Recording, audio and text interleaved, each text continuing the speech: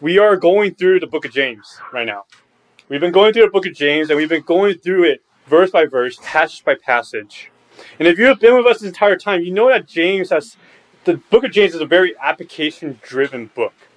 James gets down to the ground level, and he really talks about specific things that are happening amongst his audience.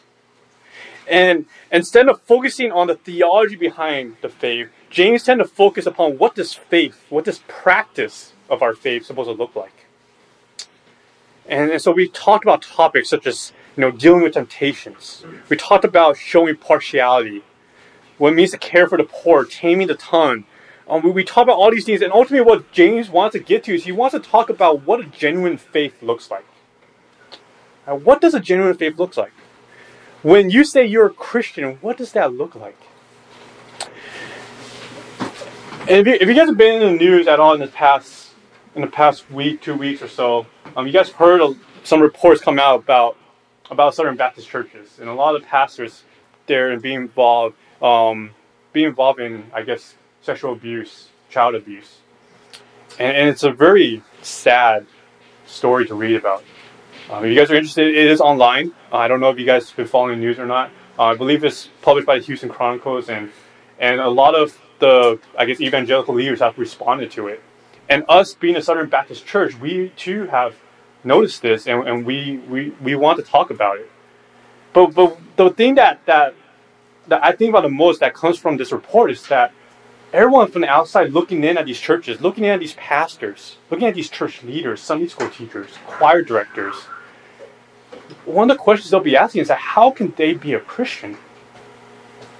Is that what faith really looks like? And I think we have to be asking that same question for ourselves. What does a genuine faith look like? If you guys do have questions about, the whole Southern Baptist, sexual abuse report and everything, if you guys have more questions about it, come talk to me, talk to Hanley. We'll be glad to engage with you about it. But that kind of report does bring to our attention that we need to take our faith seriously. That we need to care about what's going on day to day in our daily walks. And we need to understand that living in this world is hard. There's so much temptations everywhere. And sometimes it's just so easy to go with the flow of society. Sometimes it's so easy to go with the flow of where culture is taking us. And it's hard to obey God's word, to be faithful, to demonstrate a genuine faith. Last time in our study in James, Hanley covered the difference between earthly wisdom and the wisdom that's from above, heavenly wisdom. And we saw in James chapter 3, verse 14, that earthly wisdom is driven by bitter jealousy and selfish ambition. And these motivations lead to disorder and vile practices. And tonight, we continue that kind of discussion into James chapter 4, verse 1 to 6. And tonight we will see and we will explore further into our internal desires, our internal sinful desires. And see where that pushes us. How that pushes us to disorder, pushes us to conflict, pushes us to fights. And so if you have your Bibles, go ahead and turn with me to James chapter 4, verses 1 through 6.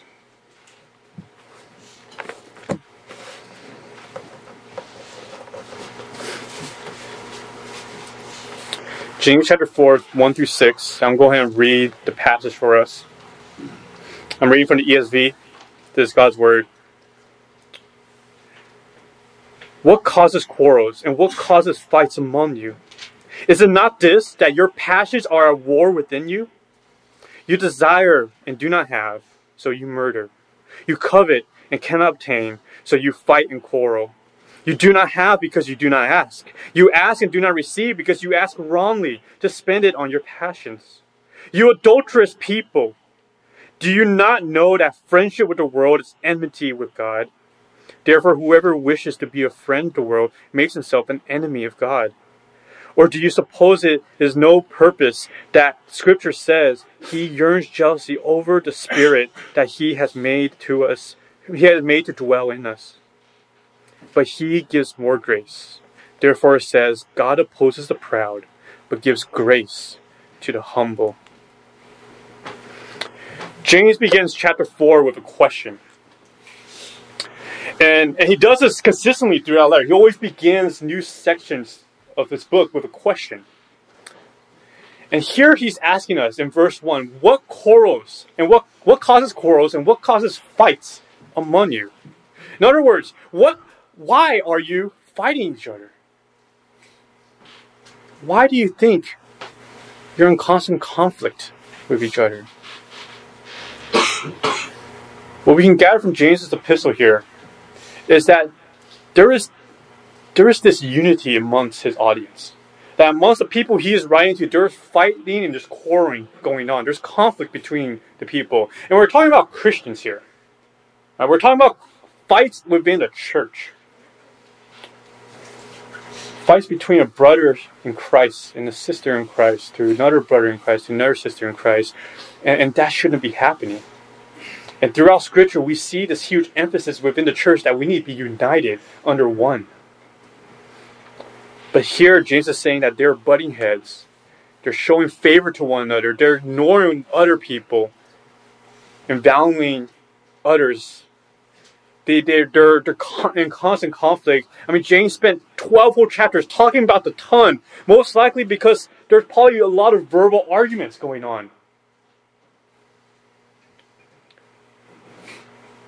What causes these quarrels? What causes these fights?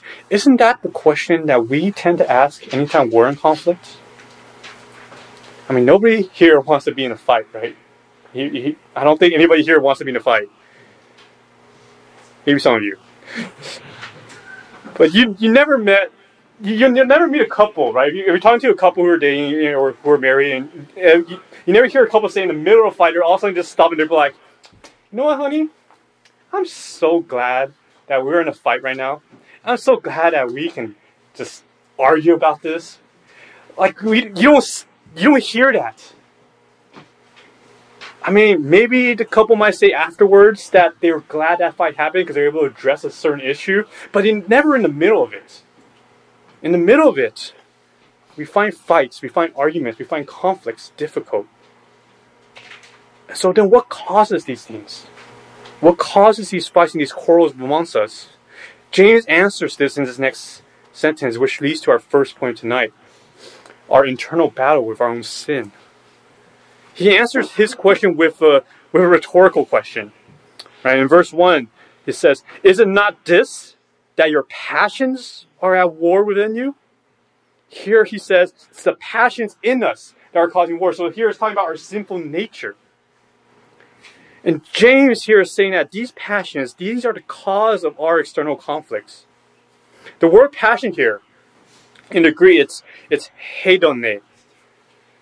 It's where we get the English word for hedonism. Now, John Piper might have made Christian hedonism like this really great thing, and we all love Piper, and we all love Desiring God Ministries. And you know, I'm all for it. But in Scripture, this word for passion, it's always put in a negative light. It's never meant to be a good thing. So next time you see John Piper, you can tell him that. These passions here, they have a negative connotation in Scripture. They're not good pleasures. Instead, they're sinful ones. And they're ones that wages war against us. If you're reading from the NASB, I believe it says that, are these your passions? Do they wage war amongst your members? In your members? James here, when he says members, he uses that word to mean the internal conflict within yourself, within members of your own body. He doesn't mean members amongst the church. He means these passions exist in you and they're waging war inside of you. We know this because he used the same word for members back in chapter 3, verse 6, talking about how the tongue is a member of the entire body. And that's why in the ESV we can see that here it says the passions here are waging war within you. Short and simple. And James then details out how these passions play out in our external conflict. He lists 3 ways these sinful passions play out. First way we see is in the form of lust. Lusting after something you don't have, but you think you need. Verse 2 says that you desire and do not have. The word desire here is the same word for lust. And usually when we talk about lust, we think about something sexual. But lust is not just a sexual desire. The same word for lust here, the same word for desire here, is used in Luke 15 in the parable of the prodigal son. And the prodigal son, he left his father with taking all his money with him. He spent it all out, and he was now just trying to make money so he can get by. He can live another day. And he looks at his pigs that he's working on the farm at. And he looks at these pigs, and he says, I wish, I desire, I long for what they eat. He was so hungry that he lusted for any kind of food. And this is the same kind of lust that James is talking about here, the same kind of desire that he's talking about here. And we all know what that feels like, because we've all been hungry before, and we just need something to satisfy that hunger. And James says here that if you're not careful with this, if this lustful desire is not tampered down, it can lead to murder. Now, I don't think James's audience is dealing with violence per se. I don't think they're beating each other up. I don't think they're planning out murder scenes. I don't think we're reaching a point where they're drawing blood. There's no first blood type of action going on here. I do believe, though, that there is conflict amongst these Christians here. But these conflicts most likely have been verbal. But James understands that the desires where these conflicts come from is the same way that Jesus describes murder in Matthew chapter 5, verse 21. When Jesus equates murder and says that root emotion of where murder comes from is anger. And that anger is just as evil as the act of murder itself. And so James here is saying that these evil and sinful desires are just that serious. They're just as serious. That these aren't small sins. That these sins are just as dangerous, and we must take them seriously. James then moves on to talking about his next emotion, envy. He says here, you covet, but cannot obtain. And here he's talking about envying something that you believe you deserve. This is the negative usage of jealousy. Right? Being jealous for something isn't necessarily bad. Right? Scripture does say that God is jealous for His glory. But the struggle here, the sinful part here is when you're jealous for your own selfish ambition. That's what creates envy. When you're looking around at the people around you, and you see your friends, you see your family members, you see your coworkers, and you're wondering to yourself, why can't I have what they have? Why can't I have what they have? And we all struggle with this. We all struggle with this kind of emotion. We all struggle with envy in some way, because when you say you're discontent, that's the exact same feeling. And our discontentment, it can drive us to do so many different things. It can drive us to binge watch TV, YouTube videos, read comic books, go to read manga, whatnot. It's because we do all these things because in our discontentment, we want to escape the reality of our unhappiness into a fantasy world where everything that we want is there. And without noticing, that envious desire in us that drives us to do these things can also affect our relationship with others. I mean, imagine if you just come home from a long day of work and you just think you deserve to just relax, sit down, watch some TV, and all of a sudden your friend texts you and saying he needs help. He needs you to pick him up. He's stranded in the middle of downtown LA. And he's asking for you to pick him up. And you just think to yourself, man, I just had a hard day. I just microwaved my meal and I'm ready to eat. I'm ready to watch some TV. This Laker game's about to get started. And here I get distracted. And I can't do what I want to do. What's going on in your heart at that time? How do you feel toward your friend during that time? Or maybe say like that's not even a close friend, just another person in the fellowship. He just needs help. Right? If it's not a close friend, how does that make you feel?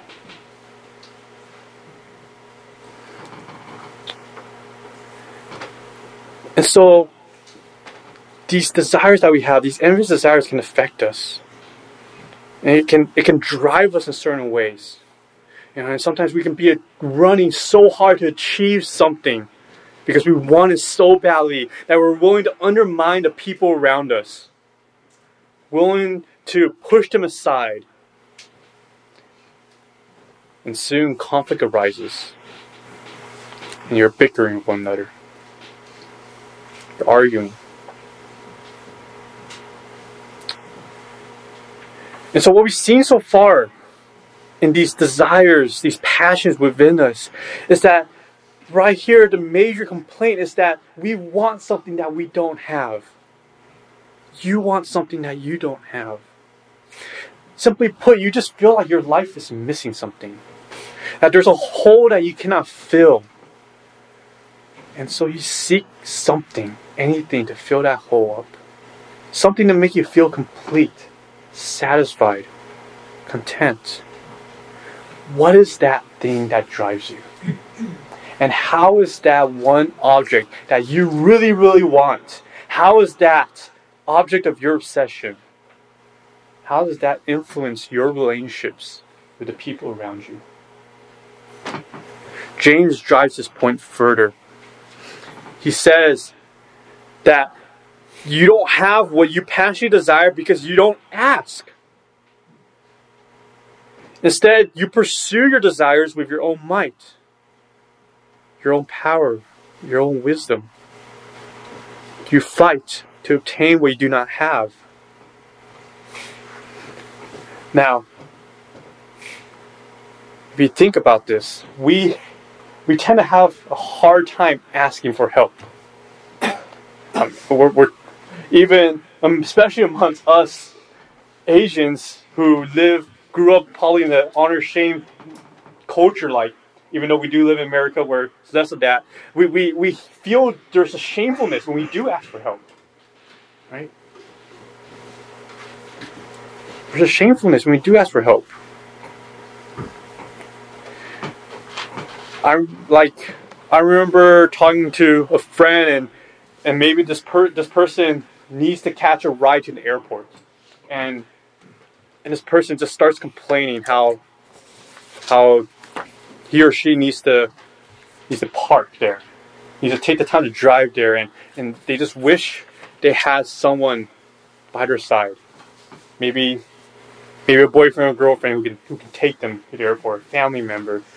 They complain, and sometimes when I hear this, and I'll simply just respond. I remember getting this kind of complaint and responding like, "Well, did you ask anyone to help you?"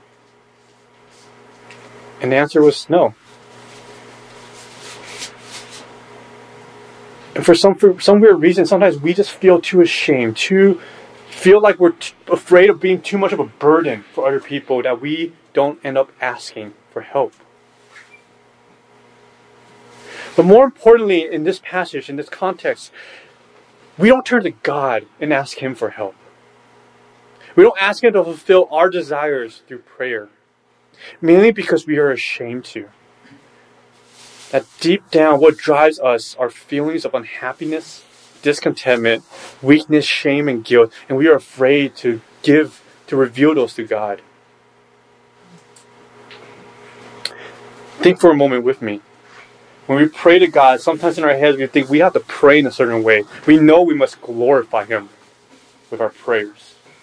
And so we end up using words in a specific way to think that we can please Him with these words in our prayers. And so we end up praying generally, superficially, about what we really want in our hearts. And yet, Jesus says in John chapter 15, verse 7, to ask whatever you wish. Ask for whatever you wish. To be brutally honest to God about our deepest desire, about the hole in our lives that we cannot seem to fill.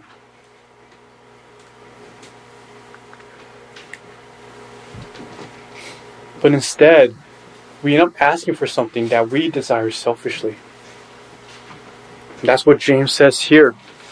That we ask wrongly to spend on our own passions. And so let me just spend a little more time here because I understand that for most of us here, when we pray, we know what prayer should be about. It's about going to God honestly, and we pray, and we should be honest, and we should be coming to Him of our guilt and our sins, confessing and asking for repentance, asking for forgiveness. I know most of us know that here. But let's take a moment to think about the context of our prayer and what's going on in our hearts as we're praying to God. For instance, before sermons, I'll be praying to myself. And sometimes you guys see me, I'll be walking, sometimes I need to walk around the streets, around the parking lot, and I'm just praying. And I need to pray to God that, God, will you be the one that moves these sermons amongst the people's hearts? And then I'll pray that, and I'll say those words to God. But deep down, sometimes there's a feeling that I can sense it there, that I need to be repentful of, a sinful feeling, that if God does indeed touch the people's hearts that whom I preach to, somehow I can get that glory, the credit for preaching that sermon. But I'm too afraid to pray that or reveal that. I just feel it, but I continue just trying to say the words as if saying it will make it right.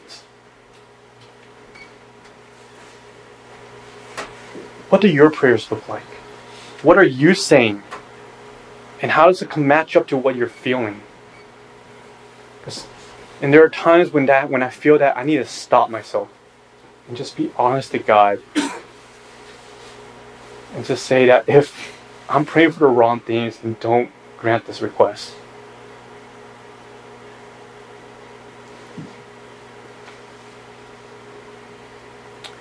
What are your prayers like? What are you saying to God? Are you asking God to really truly fulfill the underlying desires of your requests? If you're praying for marriage, you're praying for a dating relationship, are you truly praying to God about something that can truly fulfill your desire? Or are you just trying to pray to Him to have something that you think will satisfy you? When all things that you get, all things that you receive from God, all blessings should be blessings to glorify Him.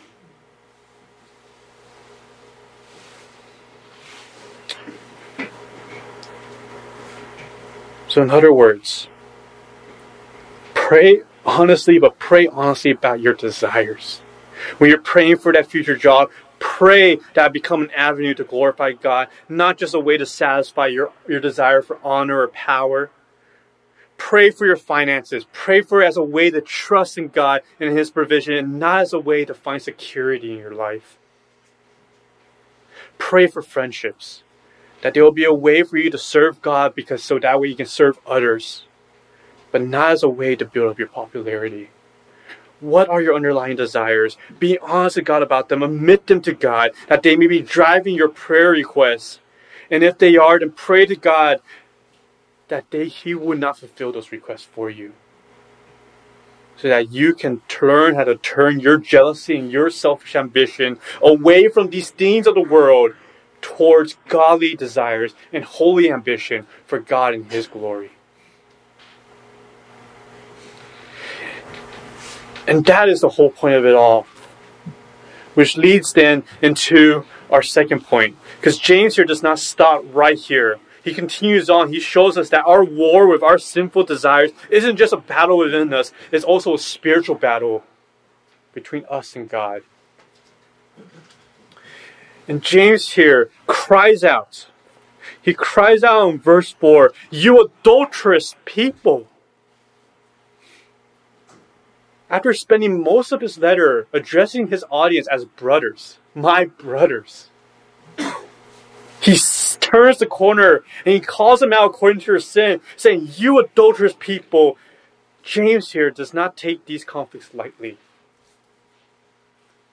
he realized they stand for something much more serious. And adultery is what he's referring to here.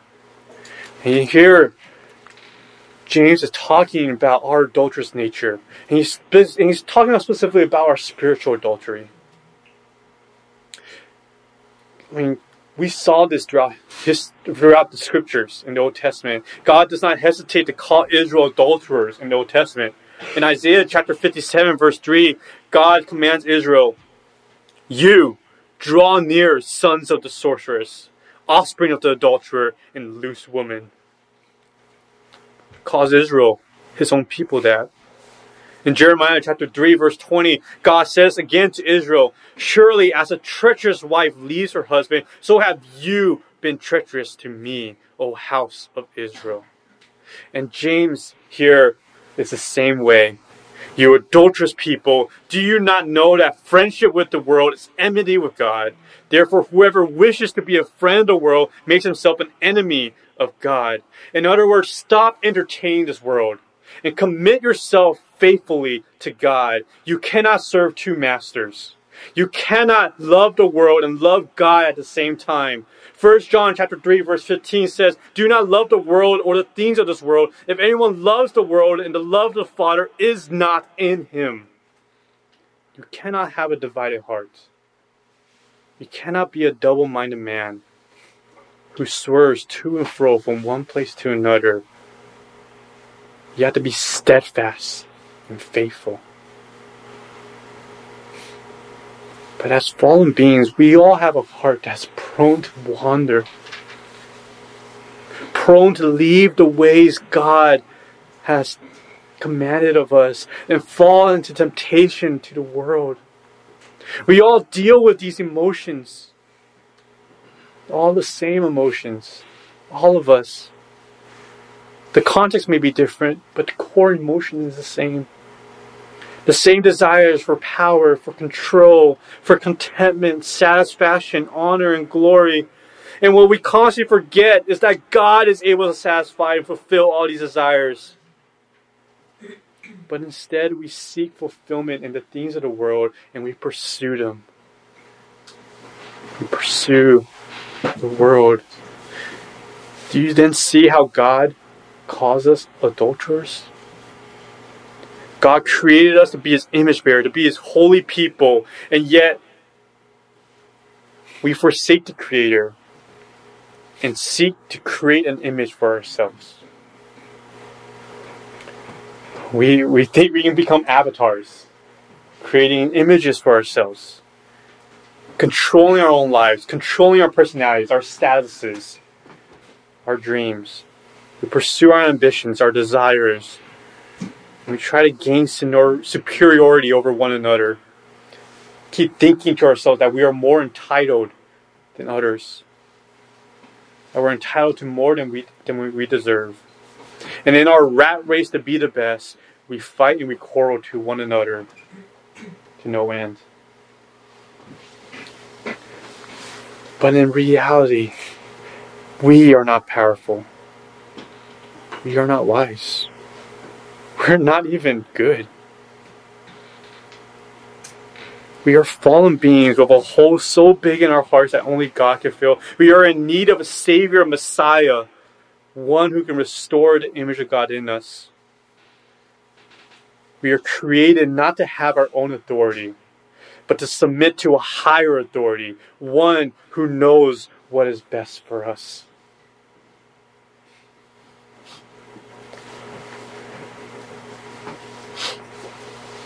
But as our hearts are prone to wander, guys, as our hearts are prone to wander, be encouraged that God has never been unfaithful to us. Be encouraged that God has never been faithful to us. He does not leave us. Instead, He pursues us jealously. And that's what I think verse 5 says here. Now, as we read verse 5, I want to take a closer look at it because verse 5 is one of the hardest verses to translate in the New Testament. This is one of the most debated passages. Because James here, he says he's quoting scripture, but nobody knows where he's quoting from. I mean, if your Bibles are one of those that have references on them, you won't see a quote next to it. Instead, what was more likely is that James is summarizing a theological truth found in Scripture into one sentence. But even the sentence itself is very confusing. Let me show you an example between three of our most famous English translations what this looks like. In the NASB, it says, God yearns jealously regarding the Spirit, capital S, that He has caused to dwell in us. In the ESV, same thing, but this time Spirit is a lowercase s. In the NIV, it says, the Spirit that God has caused to dwell in us yearns enviously. Well, which one of these are right? Because they all mean different things, right? Based off the translation. And so if you're like me, you want to resolve these things, because if you don't and you see all these different English translations, you're just asking yourself, can I trust my English Bible anymore? Should I just learn Greek instead? You don't have to learn Greek, but here's what let me do this to show that. Let me walk you guys through this so it's helpful for you. The NASB, they translate Spirit to capital S, and the Greek word for Spirit, there's no capitals in Greek, so a lot of times you can't tell. Context is what influences us, what tells us what most authors mean when they say the word Spirit. Right. And so here, the NASB says that James is referring to the Holy Spirit, the capital S, but this, I think, is the weakest translation out of all three, because nowhere in James does he ever talk about the Holy Spirit. Never mentioned once. And so it's very unlikely he's talking about the Holy Spirit here. Instead, James tends to talk a lot more about us, about our souls, about our hearts. So most likely this Spirit refers to our inner being. And so let's look at these next two translations. And honestly, I think you can go either way with these next two. I mean, if you go to NSB, that's cool too. That's up to you. We can't be dogmatic about what translation we choose here. I think none of it is heresy. But it does change the way we read this and read the passage. And so let me talk about the NIV, because for me, I actually fall more to ESV translations. So let me talk a little about NIV first. NIV says the Spirit that God has caused to dwell in us yearns enviously. Here, pretty much within the context of this passage, is saying that our spirit, our souls, our hearts have a tendency to go to envy, have a tendency to wander away from God. And it fits well within this passage, right? We've just been talking about that. And MacArthur actually takes this view. But I don't agree with MacArthur here. Don't tell TMS. Instead, I lean more towards the ESV translation because I believe it fits the flow of the logic better. And so let me walk through this and show you what I mean. Let's follow James's train of thought. He begins the chapter 4, by pointing out the fact that our sinful desires causes conflicts. Verse 1. He goes on to specify that some more. Our internal war within our hearts and our sins, it all overflows out. That war overflows out into our interaction with everyone else. But more than that, our inward battle within ourselves makes us adulterers in the eyes of God. So, therefore, we consistently seek to love the world instead of God, and hence break our covenant relationship with God. And that's why James says here, James is saying here then, you adulterers. Does it mean nothing to you that God yearns jealously for you with all of his heart? Does that not mean anything to you? That God yearns for you so much that he is willing to sacrifice his son for you. Why do you keep on wandering away from God and towards the world then? And if we follow that logic, it flows into verse 6, which talks about how God's grace is more. God's grace is overly abundant. There is no end to his well. The streams of his grace runs for eternity. His grace engulfs us and washes away our sins. If we take the ESV translation of verse 5, James's point is this, that God's jealous desire for us does not return empty. His grace is more than enough to cover our sins, to cover our spiritual adultery. And He washes us and makes us white as snow, pure and undefiled, worthy to be a bride whom He promised to Jesus Christ, His Son. But this grace isn't universal. Meaning, it isn't for every single soul in this world. James ends verse 6 with a quote from Proverbs chapter 3, verse 34. God opposes the proud, but gives grace to the humble. You see, all the things we just been talking about, the passions, the desires, the envy, the jealousy, the love for the world, all that builds up our pride. Builds us up.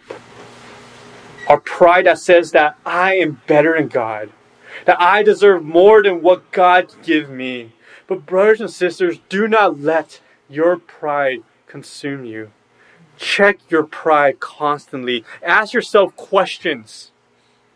What is your motivation? What is your desire? Does it glorify God? Because your pride can lie to you, can deceive you. It can tell you that you know better than God. It can tell you that God is not the greatest treasure in the world. But Scripture tells us different. Scripture tells us that Jesus Christ is worth all of our praise. That all things are counted as loss in comparison to Christ. Therefore, go to God in humility, confessing to Him your adulterous desires, your sinful lusts, your envious eyes. Go to God and tell Him how much you have done wrong against Him. Go to Him and tell Him how lowly you are, how wretched you are, how vile you are, how unworthy you are of any blessing. Admit to Him that you are sorry for your conflicts with one another. That is not just the other person's fault, but it's your fault as well. That you are the one to blame. That you have dishonored God's name because the way you have fought and quarreled. And when you come to God in true brokenness and humility, God's promises hold true. He will give you grace. He gives grace to the humble. And as a result of that grace, God officially ends His conflict with you. And just as He has forgiven you, you take that same attitude and you forgive the people around you, the people you're in conflict with. When you look at another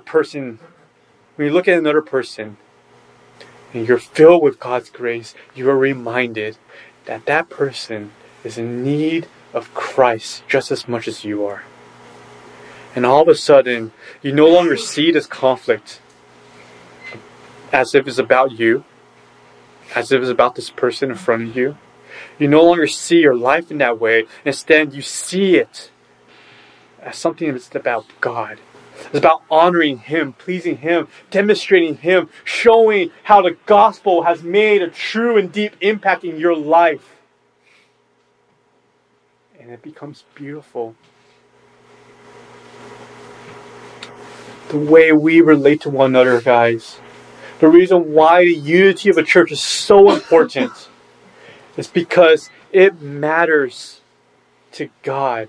It matters for the gospel. If we can't even love one another, how are we to love the world and share the gospel with them? This is what honors God. This is what glorifies God. This is what makes the gospel of Christ beautiful. It tells the world that you've seen a different tune. That you're friends with God and His Son and enemies with the world. Final point, I guess, wrap things up. Where does our fights and quarrels come from? It comes from our sinful hearts. How then do we fix our sinful heart issue? that can only be fixed by the gospel, by humbly seeking God's grace. Guys, He is full of it, and He will give it to you. He has more than enough for you, for everyone else around you. Demonstrate that grace. Show people how much you love God in your interactions. Constantly watch your hearts, because our hearts are prone to wander, but yet God's grace is more. Pray with me. Lord, I thank you. I thank you, God, for your Son. I thank you, God, for your Son, whom you've given up for us. That, Lord, you pursue us jealously.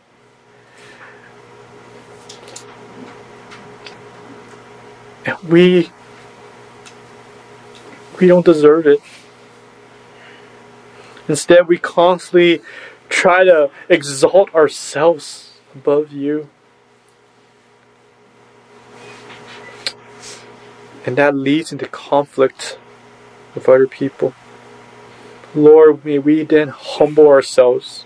And the only way to humble ourselves is by recognizing how much greater you are, and yet how much sacrifice you have made for us. Lord, you have done so much for us. You have humbled yourself to the lowest, so that we can be covered in your righteousness and be lifted up with honor with your Son. Oh Lord, what a joy it is to know you in Jesus Christ. So then may that be our rallying cry. May we continue then to wage war against the sins of our hearts, but to do so with your grace by our side. Thank you, God, for everything. May we then go out and show the world this grace that you have shown us. I pray all this in your holy and precious name. Amen.